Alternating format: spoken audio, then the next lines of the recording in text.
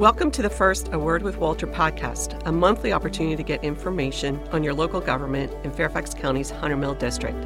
I'm Lisa Connor, Supervisor Alcorn's Communications Director, and your host for A Word with Walter. Wow, it has been only over a month since you began serving Hunter Mill District as supervisor, and there's so much to talk about. I think a good place to start is to tell us why you wanted to become the Hunter Mill District Supervisor. Well, thank you very much, Lisa. And, happy to have this conversation. And it actually has been 38 days, at least as of this taping, since my term started. And I assumed office. It's been a wonderful 38 days. A lot of good activity, a lot of good feedback, and a lot of interaction with a lot of citizens over that time. And that does get to why I wanted to do this. I felt like in Hunter Mill there was really an opportunity to bring folks together and to address some of the major challenges that we have in the district and, of course, countywide.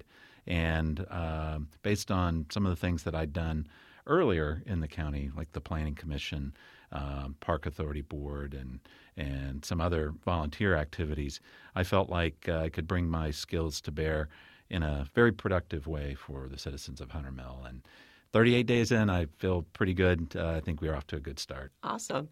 Now let's talk about your priorities moving forward and begin with managing growth. Started with your first board matter on January 7th. Can you tell us a little bit more about that? Happy to. Yeah, it was my first board matter. And some of this comes from my experience on the county's Planning Commission.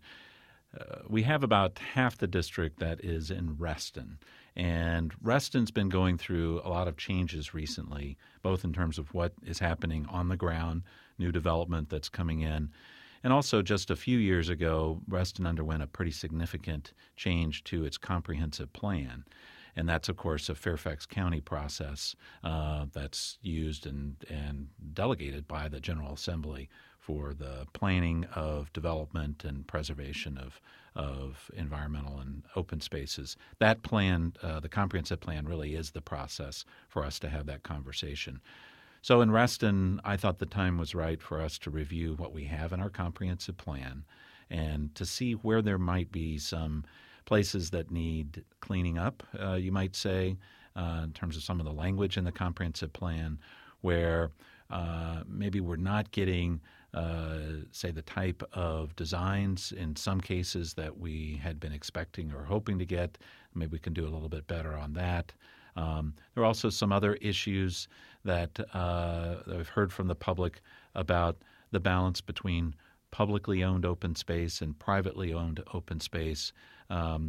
We have in Fairfax County, at least in Reston, we have quite a few open spaces that are privately managed, but we don't have very many public open spaces. And that's become an issue in terms of some of the civic things that some of our residents are looking to do, and even things like taking wedding pictures and things that you would assume for granted that you can do in a public space, publicly owned open space, that you might not be able to do on private space. So there are a number of issues like that have really come to the fore in community discussion that I look forward to having further discussion over the next year or so, and then incorporating areas of community concern into the comprehensive plan to affect where we go from here in terms of Reston's development. But I do want to point out Reston's only half the district, so so we have a lot of other parts of the district that are not affected by this, at least not directly. But of course, there are a lot of folks that don't live in Reston, but maybe work in Reston or play in Reston or maybe even just drive through Reston that I think have an interest in this as well. Great. You also talked about engaging the community in county land use decisions. Can you explain a little bit more about that? Yeah, that's an old one for me. This is something, over the years, actually, I believe I've chaired 2 different committees or task forces on how to make the county's land use process more accessible to the public. And that's something that I think we have an opportunity in at least this plan review process to make sure that it is as publicly accessible as possible. Of course, once we get through the comprehensive plan process and even concurrently with that, there are two other big layers of land use activity that Fairfax County is involved with. From the comprehensive plan, you have to then look at zoning, and at the zoning level, there's also very much a public process that involves public hearings before both the Board of Supervisors and the Planning Commission. And then we also, in that process, involve citizens. In Hunter Mill, we have a couple of citizens groups that are active in reviewing cases and making recommendations to the Planning Commission and the Board. In Reston, it's the Reston Planning and Zoning Committee. And then outside of Reston, and not including the town of Vienna, which does its own land use, but outside of Reston, the Hunter Mill Land Use Committee is an active committee that really does bring ideas, brings criticism, and overall reviews rezoning applications in Hunter Mill District outside of Reston. So I want to make sure those processes, those committees, and our process overall engages the public in a meaningful way, that we make sure that the information on what's going on is readily available. I don't want you to have to be a web detective in order to find stuff. And again, we've come a long way in some areas, but it is a constantly continuing. It's a recurring challenge, and as people change the way they get information, it's something that we want to make sure that our processes keep up with that, so that we do give everybody in the community an opportunity to participate. Transportation. It's a very important issue in the Fairfax County and especially in Hunter Mill District. Can you talk about your priorities with transportation? Yeah, and I have been named the board's Transportation Committee chair, which means I am not only working on Hunter Mill transportation issues, but also issues countywide and even regionally. What this also means is that I've been involved in and are participating in a number of regional commissions and boards. But I think that's good. That makes sense because as many things that we deal with, the transportation network is inherently connected. The impacts, problems in one area, in one part of, say, Hunter Mill District, are going to have impacts on others outside of that area. Our transportation impacts are not limited by geographic boundaries, particularly in this area. So, one of the things I want to do on that, and it relates back to the development piece, I want us to work through the issues as we have some very specific areas around our transit stations that are becoming urbanized. I want our transportation network in those areas to become truly urban. And that's a big step for us, and particularly since the Virginia Department of Transportation still owns and controls the roads, we're going to need to step up our work with them to really come up with not just a vision, but also implementation strategy for how we get there. Because there is a difference between our transportation network where we're moving people longer distances, either through transit or through highways, and places near our transit station areas where we've got to look, and we are looking at getting people or facilitating people moving around by foot and by bicycle, which I know can go both, longer distance and shorter as well. But rethinking in those areas our transportation network from being primarily a car movement network to a mobility network that equally allows for people to move by foot or by bicycle or by car. That really is a central hallmark of our movement, again, in those very limited areas where we're going urban.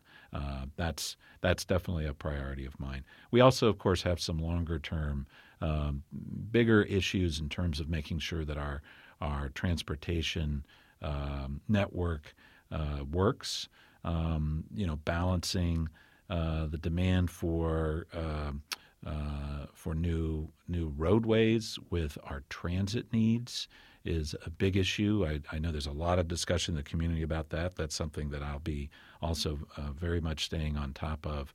And the other thing I'd note that we're really seeing changes in transportation with new technologies coming on. I mean, 10 or maybe 15 years ago, who would have ever thought ride sharing would totally change the way that many people get around, totally disrupt the taxi industry. I expect to see additional technology applications that will change the way that people get around, especially as we started to move into the era of self-driving vehicles and fleets of self-driving vehicles, which I expect to see put on the road, certainly within the next 5 to 10 years. Great. You're listening to A Word with Walter, a monthly podcast with Hunter Mill District Supervisor Walter Alcorn. I also encourage you to follow Supervisor Alcorn on social media, including Twitter, Facebook, and Instagram. Okay, so now back to our discussion on your priorities. At your recent town hall, you referred to affordable housing as being one of the most important social and economic challenges facing the county. Can you talk about a little more about this important topic? Yeah, it is. It's something that we bear based on the economic success of Fairfax County and the region. As our property values have grown, as more people come here to work, the demand for more housing has increased. Certainly, it's something that we have been working on and in some ways struggling with for a long time. It's not a new problem. But I would say with the economic growth that we've seen in the last few years, it's become a much more critical issue. And I think it's important that we understand that there are a continuum of needs when you look at affordable housing. There's the needs for people, say public servants that can't afford to live here. That's more of a workforce housing challenge that we have. So these are people that maybe make up to the median family income in the Washington region. Believe it or not, that's a struggle for many people that live here, not just in the public sector, but in jobs that perhaps people are just starting out, or even people that have been here for a while, and being able to make ends meet and afford housing. But then we also have tremendous needs of people that work at jobs that don't pay as much. We have a lot of people here that do custodial services, that basically take care of our families, that do childcare, that help with older adults. Those jobs tend not to pay very much, and we need to make sure that we have places for them to live here as well. So all these really take a concerted effort, I think, by not just the county, but other partners like the state, and maybe one day the feds get back into this more directly as well. But it does require us to, first of all, make sure that we fund it, particularly for people at the lower end of the income range. That typically does require public funding, so making sure Fairfax County, we do our part on that. And the other thing that we can do is really come back and look at some of the work that's been done already on reforming Fairfax County's land use policies to get more affordable housing. This is something that I have worked on during the past few years. There's some things we can do, basically looking at our old office parks that are no longer being fully utilized, looking at some of our old commercial centers, maybe where there's old retail along some of our older highways. These are places that are just really perfect opportunities for getting more affordable housing for true mixed income communities. But we need to have our policies in place. So instead of getting 10 or 12% affordable housing in those units, which we typically would get, we need to be getting 25 and 30%. But it is going to require some reforms, some creative thinking, a little bit of innovation, and a little bit of shoe leather to make that happen. And that's something I look forward to working on here during my term. So one of the biggest challenges facing the country, as well as Fairfax County and Hunter Mill District, is climate change. Do you want to talk about your environmental initiatives? Yeah, happy to talk about that. This is climate has definitely popped up locally as a priority. The previous Board of Supervisors really started stepping up about a year ago And so the new Board of Supervisors is benefiting from that momentum. We just had last week a meeting of our board's environmental committee, and we had a really extensive briefing by the county's environmental coordinator. There are a number of activities going on a number of levels. We're hoping, knock on wood, that first of all the state will permit us to put more solar facilities in a few locations. We actually bumped into that cap. It's very odd, but in fact, we had been limited to how much solar generating capacity we were able to put, and hopefully we'll be able to do that. In addition to that, there are a number of other things that we're looking at and will be looking at on the county government level. But beyond just making sure that the county government is doing our part in terms of renewable energy generation, in terms of energy efficiency, weatherizing our buildings and modernizing our air conditioning heating systems, things like that. Beyond that, we have most of the county and most of the people in the county. The other 97%, as we say, are the ones that everybody else we have to make sure come along with that. So we're going to be looking, and as part of our planning process for our Energy and Climate Action Plan, we are looking at how Fairfax County can facilitate more energy efficiency in our buildings outside of Fairfax County government-owned buildings, as well as how we can help move more renewable energy generation out into the community onto private property. Some things we've already done relate to commercial properties and their ability to implement pretty creative financing mechanisms for putting solar on some of those buildings and also doing energy efficiency. But we got a lot to do on the transportation sector as well, as we move to more electric vehicles and move away from fossil fuel production. Of course, it's really the state and the feds are the ones that have to change the generation and move towards changing what type of energy we have in our grid, because obviously the grid's a lot bigger than Fairfax County alone. So, but there are a whole range of things going on climate. Can't forget some of the other environmental issues that we are also, going to be looking at. Tree save is a big one, looking at our tree canopy, and of course, stormwater continues to be an issue. Anyway, there are a lot more. We'll maybe do a podcast dedicated to environmental issues at some point. That sounds awesome. Education. So Fairfax County Public Schools accounts for more than half of the county's general fund budget. Talk about your priority with education. Yeah, it for the Board of Supervisors, the role is primarily one of funding. So we need to make sure that our schools are adequately funded, are fully funded. And that's a process. It's an annual challenge every time the budget comes up. And I look forward to working with the Hunter Mill School Board member Melanie Marin. She's also new in that role, and other members of the school board and members of the community on making sure that the schools get adequate funding.